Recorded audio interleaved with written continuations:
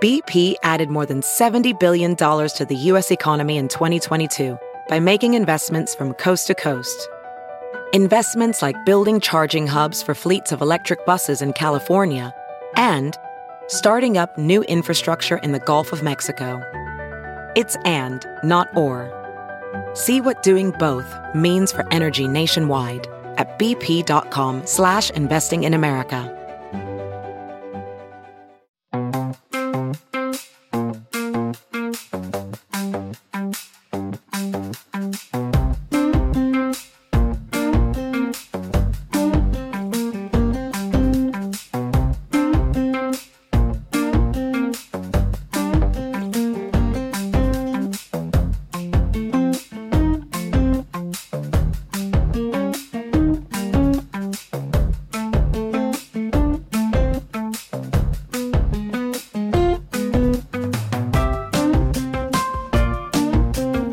This is Josh Marshall, and this is the Josh Marshall Podcast.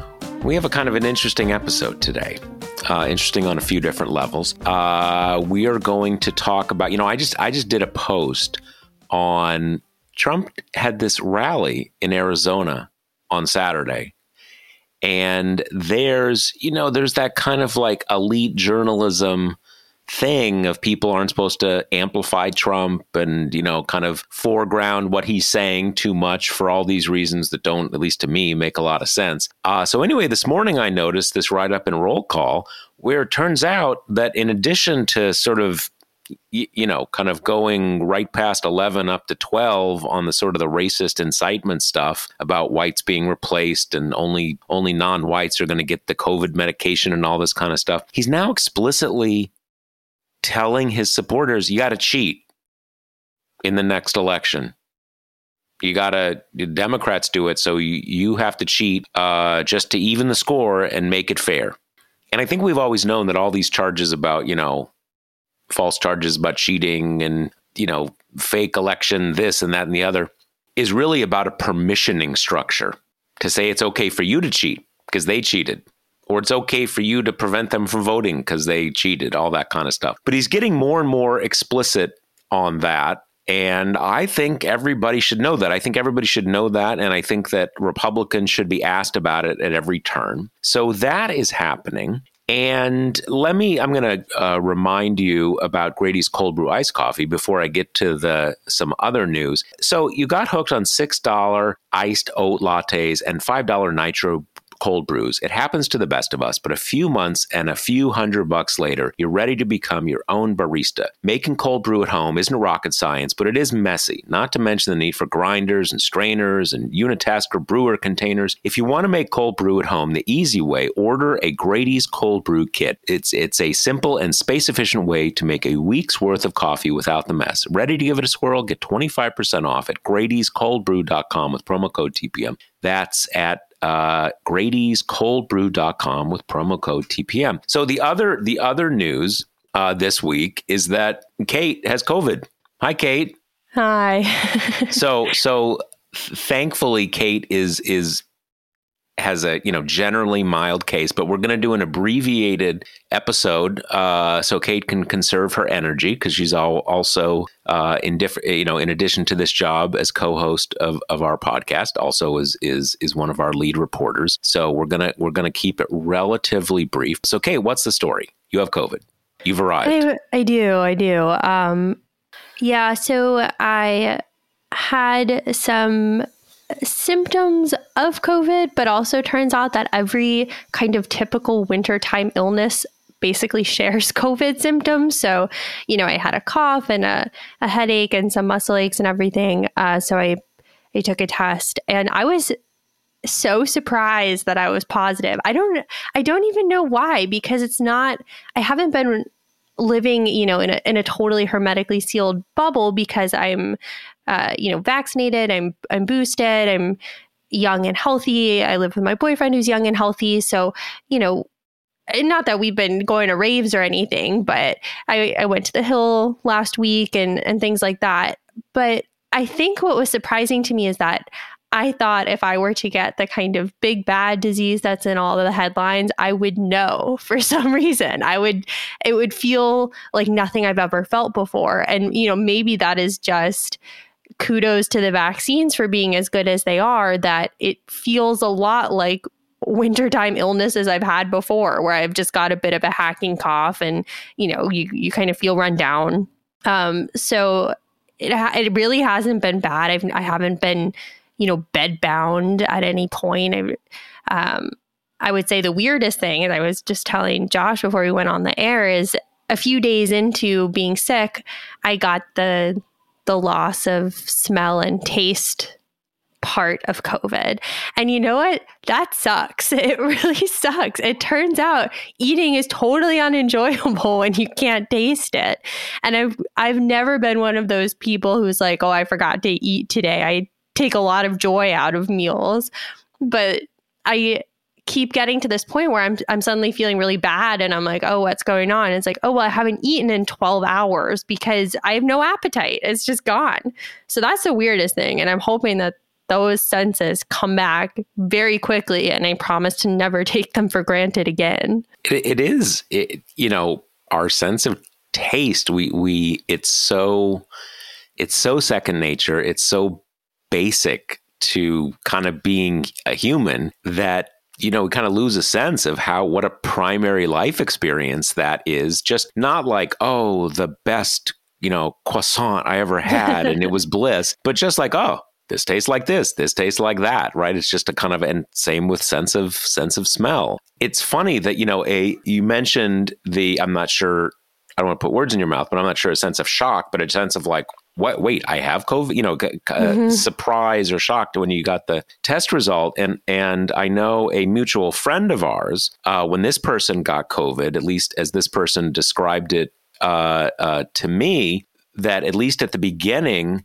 the sort of the biggest thing was not the symptoms, but just that of the shock value of testing positive, just being shocked at some basic level. And when I thought about it, and I had vicariously sort of an experience like this when my son tested positive a few weeks ago, and he's totally fine, was, I think we've all been living for a couple years now with a primary thing. I'm trying not to get COVID. I'm wearing a mask. I'm doing this. I'm doing that. And obviously there are certain people who are, kind of living in mortal fear of COVID, and some people for good reason because they have very high risks. Other people who are totally blasé and kind of strutting, I'm not wearing a mask and all this kind of stuff. But still, it's been such an ever-present, it's even if you are really casual and not worrying and all that kind of stuff, it's still been such an ever-present thing for 2 years that when you get a positive test, even if you're not worried in any big sense, it's just a jolt. Mm-hmm. It's just a jolt. It is. And it sounds like you had some of that too. There's also just been so much, I think largely thanks to Trump, but so much kind of like virtue attached to how you act during the pandemic for kind of both tribes, for the liberal wing of things, that means, caution and masks. And, I've definitely been behaving much more on that end of the spectrum. And then for the kind of right wing, it's the opposite of that, right? It's like the conscientious throwing off of responsibility kind of thing. So there was this weird moment where I felt guilty when I got my positive diagnosis. Like, I had this initial rush of, oh, that's careless of me, And then I had to kind of sit myself down and be like, okay, I've very conscientiously worn a mask. I am aware that what is a low risk to me is a heightened risk to others. And I've tried to act in ways that, that show that. But it's funny that is definitely a layer to this in a way that has not been, that in years past, if you got the flu in the winter, you probably wouldn't have this feeling of like God, that was dumb of me. Like reevaluating your life decisions kind of thing. Exactly. Yeah. Right. When my son tested positive and kind of in rapid succession, both my sons had it and they're both fine. When my older son, who got it first, got his positive test, I had a kind of a different sense of guilt. Like my son's healthy. He's obviously quite young, right? He's a teenager. So I didn't have any big concerns about his health, right? But it kind of jarred me. And I had this experience of failure. And I thought about it because I'm like, wait a second, it's fine. It's going to be fine. There's nothing it's totally fine. Nothing to worry about. But I think what it was is that for me, I have had kind of a mission for 2 years now to keep the people in my family from getting COVID. And I've done all sorts of things to maybe not prevent it forever, put it off as long as absolutely possible, figuring that the longer you can put it off, the better the medical, protections are going to be. And so I had, again, vicariously a bit of that sense of sort of like I'd been holding a kind of a weight for 2 years, right? Or built up this thing of I need to keep people in my family from getting COVID. And so when he did, I was kind of like, I had this very kind of uncanny feeling of failure, It's a weird feeling. And as you say, it's not like you do what you can. It's an infectious disease, right? I mean, it's kind of... And it's funny because I think as valid as that emotion is, it is also a bit at odds with where we are in the pandemic, considering all the kind of safety mechanisms we have at this point, which is that, we kind of as a people are the safest we've been from the virus since the beginning. But this, the battle on the turf of kind of virtue and civic responsibility and how we're supposed to act as a society is so kind of scorched earth that I think some of those feelings, have dribbled down even into now, like we would have probably felt if we got COVID, way at the beginning, kind of before there was any protection in place and things were a lot more dangerous for everybody. Well, that's why it seemed like such an uncanny experience because I was having both experiences at once. Kids are fully vaccinated, they're healthy. So at the same time, I was like, hey, this is okay. Tons of kids are getting it. Yes, there are some rare examples of some bad outcomes, but those are almost always unvaccinated or, underlying health condition. So I knew that. So I was like, this is fine. It's really okay. And yet I had clearly built up over 2 years. Some level of my identity was I need to keep my family from getting this illness as long as possible. So there was this kind of weird, uncanny, both things at one time. One, it's totally fine. And another kind of like, I failed. And it was just kind of weird. I get that. I think it's also, I would not be surprised if these kind of different flavors of this experience that we're describing become much more common because, this variant, it really does just spread like wildfire. I feel like for the longest time, only knew people who had COVID by, degrees, people who were separated from me. And now it feels like everyone I know, every other day I'm getting a text of like, finally got me, that kind of stuff. Yeah, no, absolutely. And I'm sure that's sort of, a common experience around the country now. Certainly, 2 or 3 weeks ago now in New York City, that was the thing where kind of like you describe. We've all known someone who's had COVID over the last couple of years. But in my case, like not a ton of people, some, not a ton. And then suddenly in a period of like 10 days, like everybody gets it at once. And that's kind of, it is, for all of the tests and studies that they will end up doing, you can just see it with your own eyes. It is way more contagious. I mean, just because, it seems like everybody, where it's almost like a kind of, I talk to people now and I'm like, well, you've had COVID, right?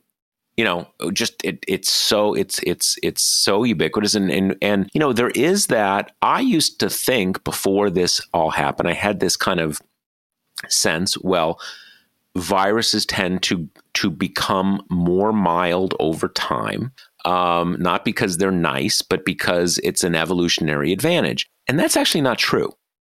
That is a fake bit of wisdom. It's true at an extreme margin, like the virus to any virus to perpetuate itself. It can't kill you on first contact because then you can't spread it, right? But if you sicken and die over 4 or 5 weeks, it's good to go. It can spread to enough people. So this idea that they have to get more mild is not really the case.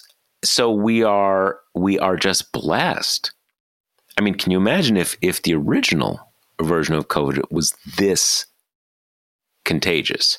Yeah. That's a very different story, because clearly, even with masks, most people are not, you can take a lot of precautions and still get this. So thankfully, it does seem to be intrinsically more mild, but also most people are vaccinated now, or they've already had COVID. So it's also that this is the evolutionary arc of most infectious diseases, that you have the human population becomes experienced with the disease, i.e., you have development of a population-wide immunity, either through vaccination or through getting sick.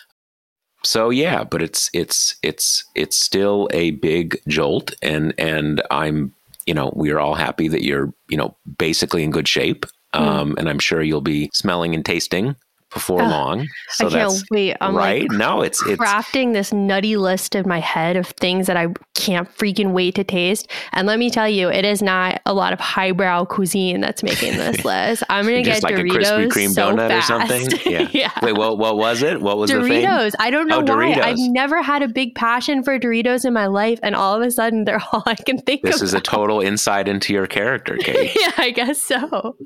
All right, so let's transition to the Senate, from COVID to Senate, so we can kind of get this episode wrapped, not too much longer. Yeah. As we know, the Democratic leadership, they are pushing ahead to kind of force votes on a reform of the filibuster and this voting rights legislation, even though it seems almost certain that neither are going to pass. And you've been kind of giving us the moment by moment coverage of this, despite having no sense of smell or taste.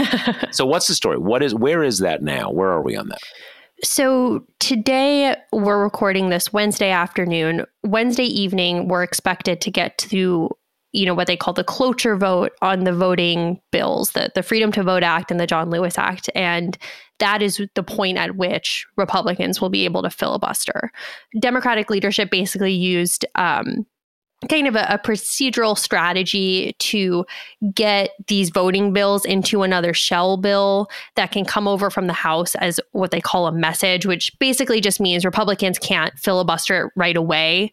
So there's actual time to debate it and make floor speeches. And then we get to the inevitable filibuster before those things would have reached final passage. Now, is what you're talking about there the issue of you can basically filibuster to prevent the debate from even starting, and then you can later filibuster to prevent the debate from ending, i.e. ending so you can vote. And so this legislative procedure allows the majority to avoid the first opportunity, but there's still the second opportunity. And that's exactly kind of what they've done here. Got it. Okay. Yep. So we're coming up against that second hurdle where Republicans will filibuster and these bills will fail.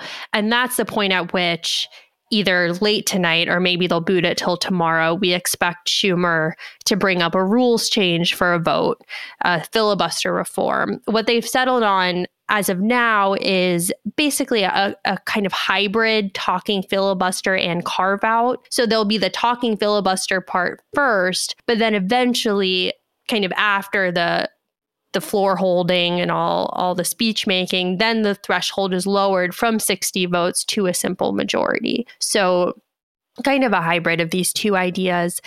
That the vote on that rules change, whether that come tonight or tomorrow, is then we expect to fail, with Manchin and Sinema at least joining the Republicans in opposing that rules change. So we're in this weird kind of spot where failure is largely preordained because, Manchin and Sinema, as we've seen this week and last week, have reiterated their refusal to particularly allow the threshold to come down from 60. Manchin will profess that he loves the talking filibuster, but only if the talking filibuster ends in that supermajority requirement again, which doesn't really do a whole lot to further Democratic goals here. So we're kind of barreling towards that. There have been a lot of questions floating around, like, why are Democrats doing this? Kind of why highlight an intra-party division rather than really kind of railing on Republicans? Why hold a vote that's doomed to fail?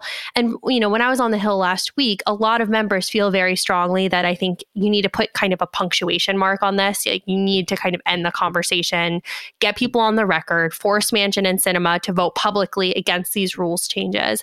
And I think that serves two purposes, both not just letting Manchin and Sinema kind of like squishy talk their way out of this stuff, because they say things that to an untrained ear would sound reasonable, right?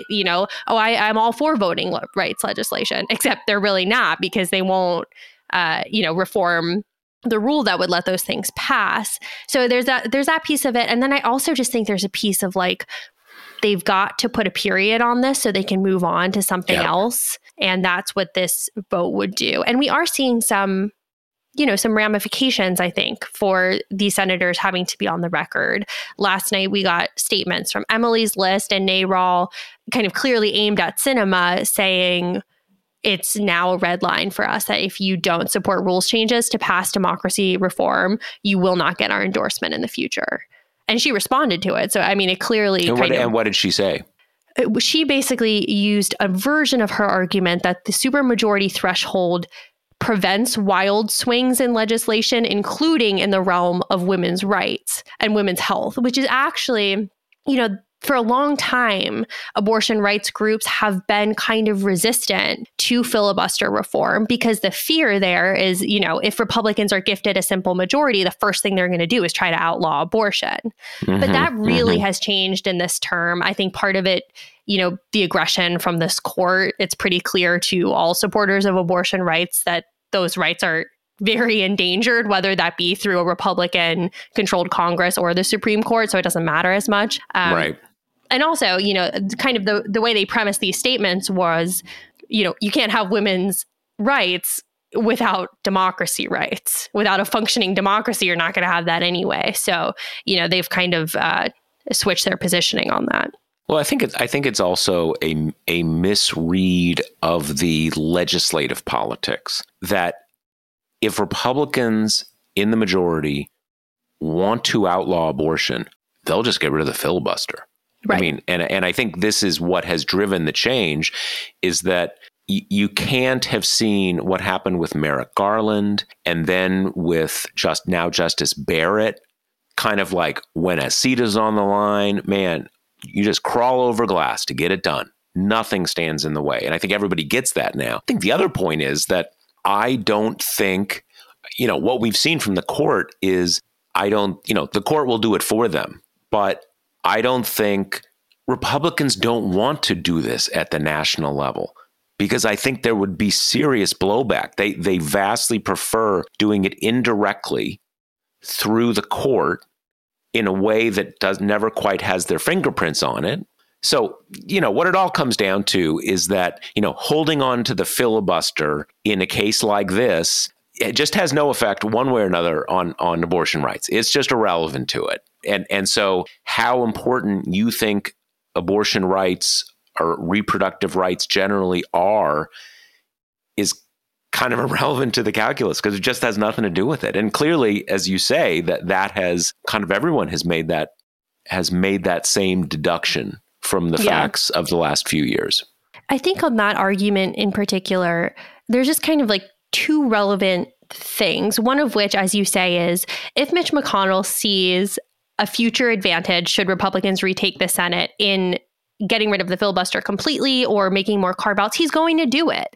And that's not just speculation. He did it in 2017 when he wanted to get Supreme Court justices passed with a simple majority. So, I mean, we know that that's true. So kind of the whole argument of like, well, if we do it, Republicans are going to make us pay. I mean, what are you talking about? When has Mitch McConnell ever been like, you know what? Democrats showed restraint, so we owe that in response. Like, get real. Right. And then the other piece of it is Republicans just have a more vested interest in maintaining a filibuster on basically all legislation than Democrats do.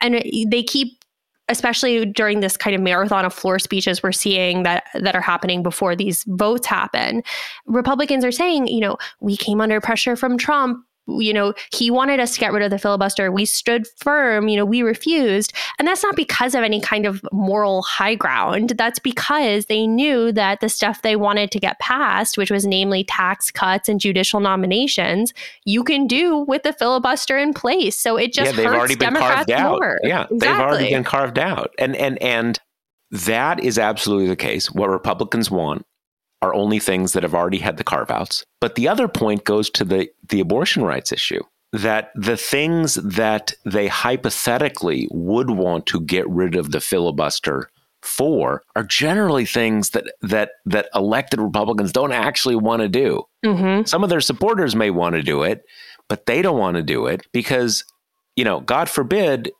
in 2023, I mean, it's really notional until 2025, since obviously Joe Biden would veto anything that comes out of a Republican Congress in the 2 years after 2022.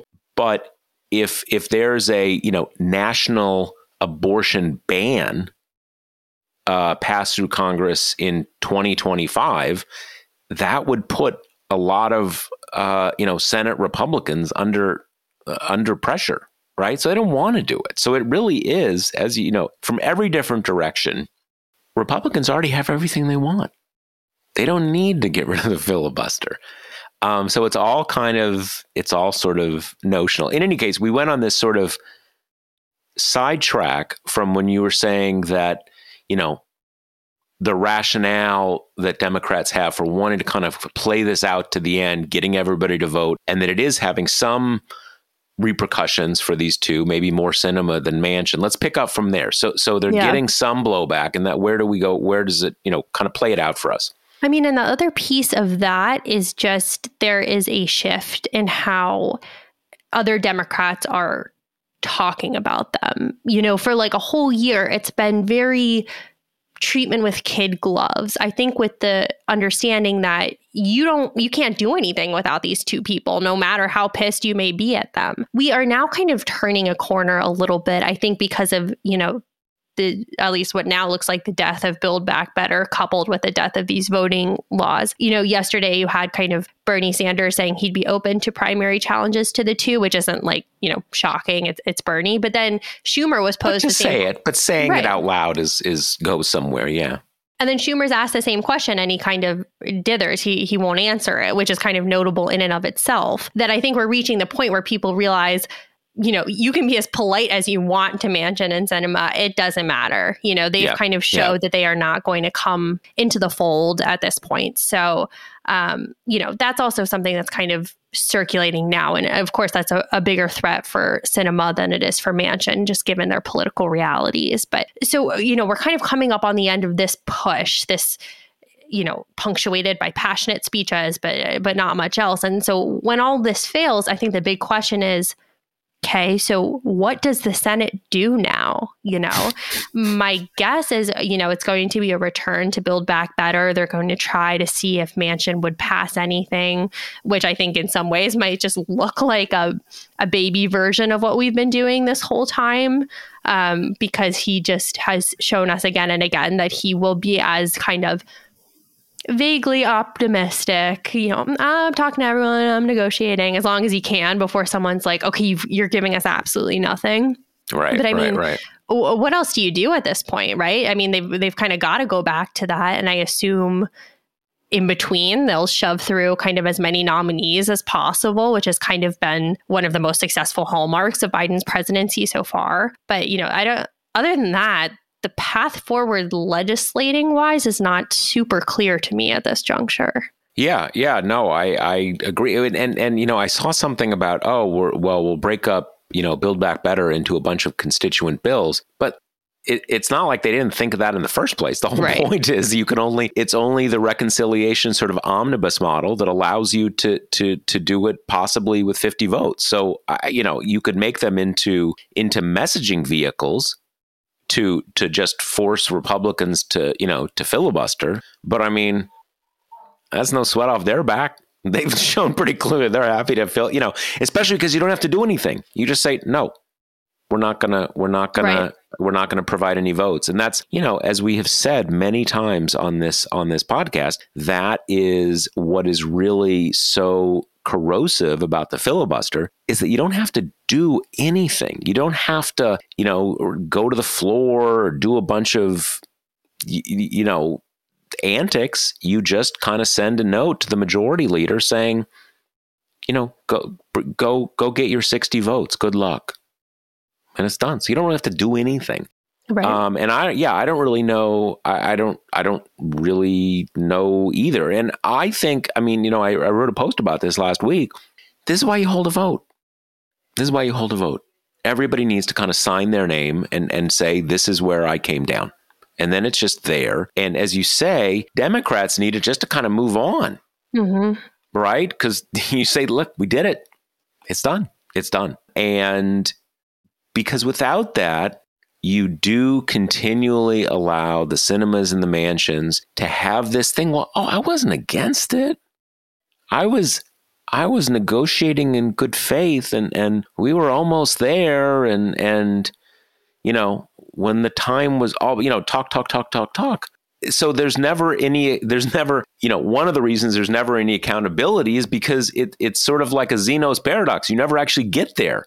So there's no decision that you can be accountable for. It's just, kind of, the back channel non-discussion discussions and all that kind of stuff. So anyway, so that is, so when is it, when are we done with this? When is this, what's the kind of the play out over the next few days? When are they going to have all the votes and this is done?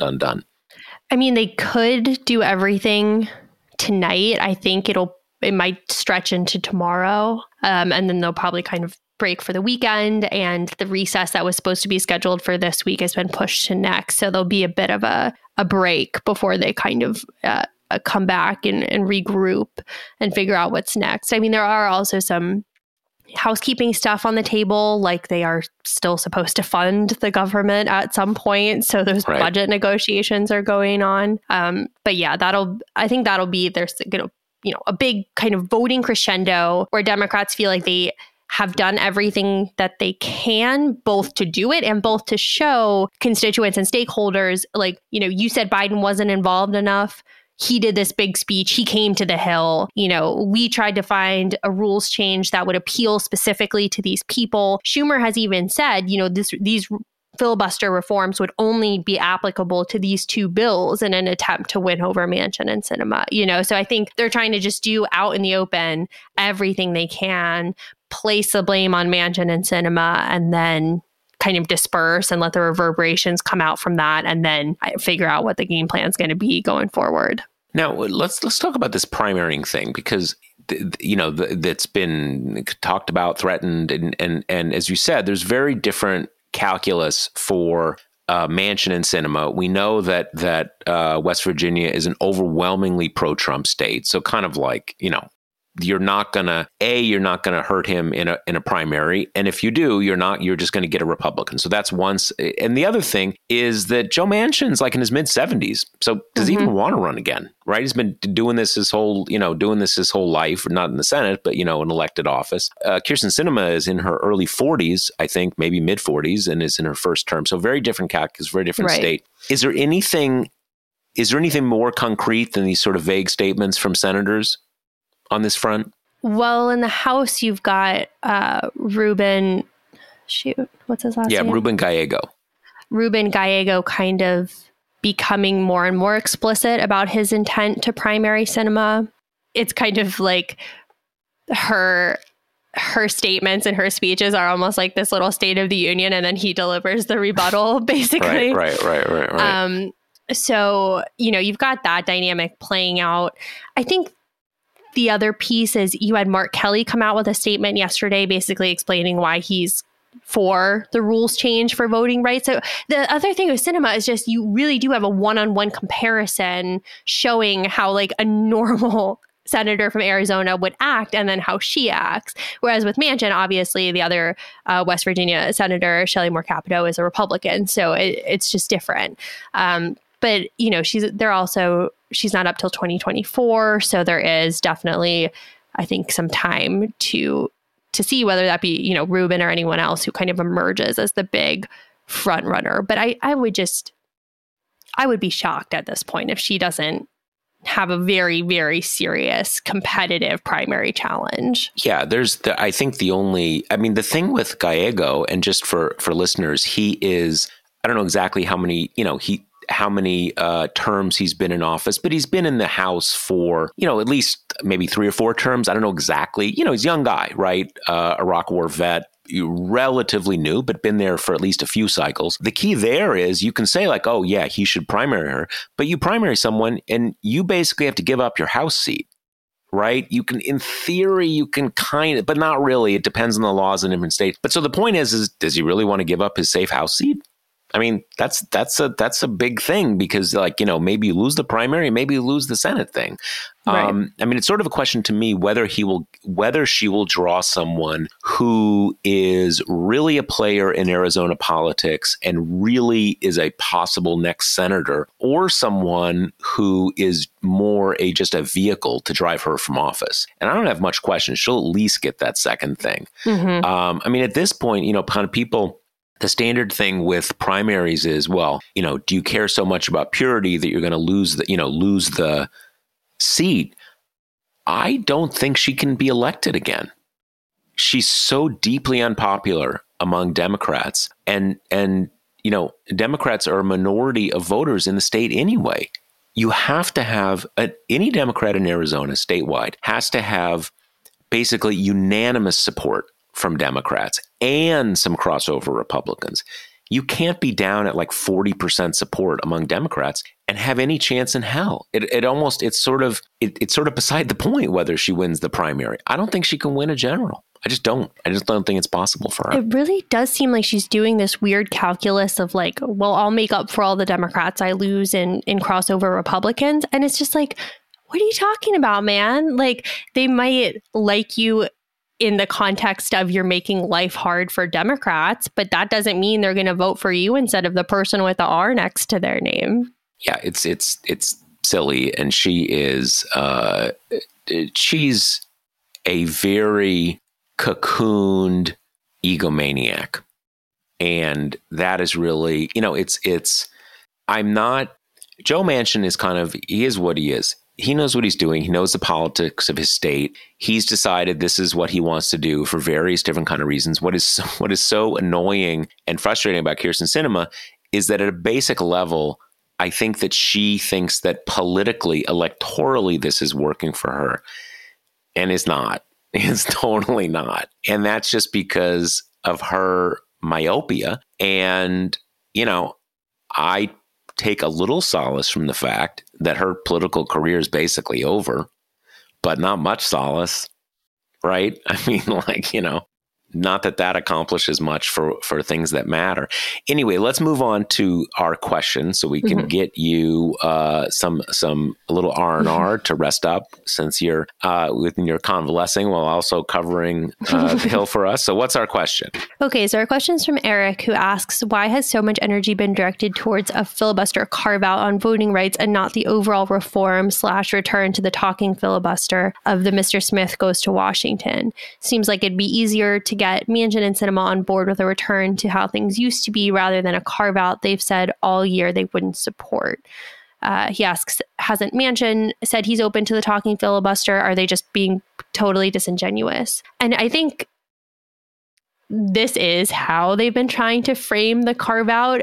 You hear the phrase restoration of the Senate like 8 million times a day. And I think that's why the inclusion of the talking filibuster in this reform that seems to be the one they're going to vote on to, you know, bring it back to a hall of debate, you know, all that kind of stuff that would maybe appeal to them if they really are the institutionalists they're at least acting like. But then it's, you know, I mean, I guess they maybe they could pass a reform that's a talking filibuster with still the supermajority threshold, but it's just not super clear to me that that would change things a whole lot. I guess there's an argument to be made that people would have to kind of stand up and speak on their opposition, even though I'm not completely sure that doesn't just introduce a world where we have Ted Cruz on the Senate floor every hour reading Green Eggs and Ham or whatever. But, what they're trying to pass is this talking filibuster with the lowered threshold. So we're bringing back the debate. Everyone has to engage, blah, blah, blah. Washington is back to its wonderful days of yore. But then there's actually also a chance for it to pass. I think just having a talking filibuster plus a 60 vote threshold means you're going to have the people who like to hear themselves talk for a while and then come up against that same wall that we've had with every vote. Yeah, and I think the answer is that Democrats have auditioned every conceivable way of loosening the hold of the filibuster. There are various kinds of ways you can do talking filibuster where you at least have to do something, something that is kind of time limited, de facto time limited. There are reforms that maybe it's not that you have to get 60 votes, it's that the minority has to have 40 votes to block. So you actually have to get 40 votes on the table at any given moment. So there's that, there's these carve-outs, and I think the answer is Democrats have given these two every conceivable path. It's sort of like one of those big diner menus, right? You go to the diner and you're like, how do they have all this stuff on the menu? How is all this stuff in the refrigerator at the diner? Everything is an option. They've given them every option, and it's no to everything. And for what it's worth, and it isn't much, I don't even really like the carve-out idea.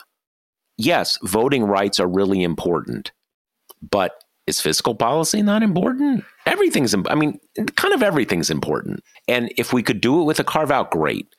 But I think the answer is they have offered them every conceivable path to even a little loosening of the filibuster. And the answer has always been no. And so we see that what they really want is a 60-vote threshold regardless. That's what they want. And that's just, so it's not a matter of they could have come at it some different way. This is just what they want. Yep. So we'll probably see the conclusion of this effort, by week's end.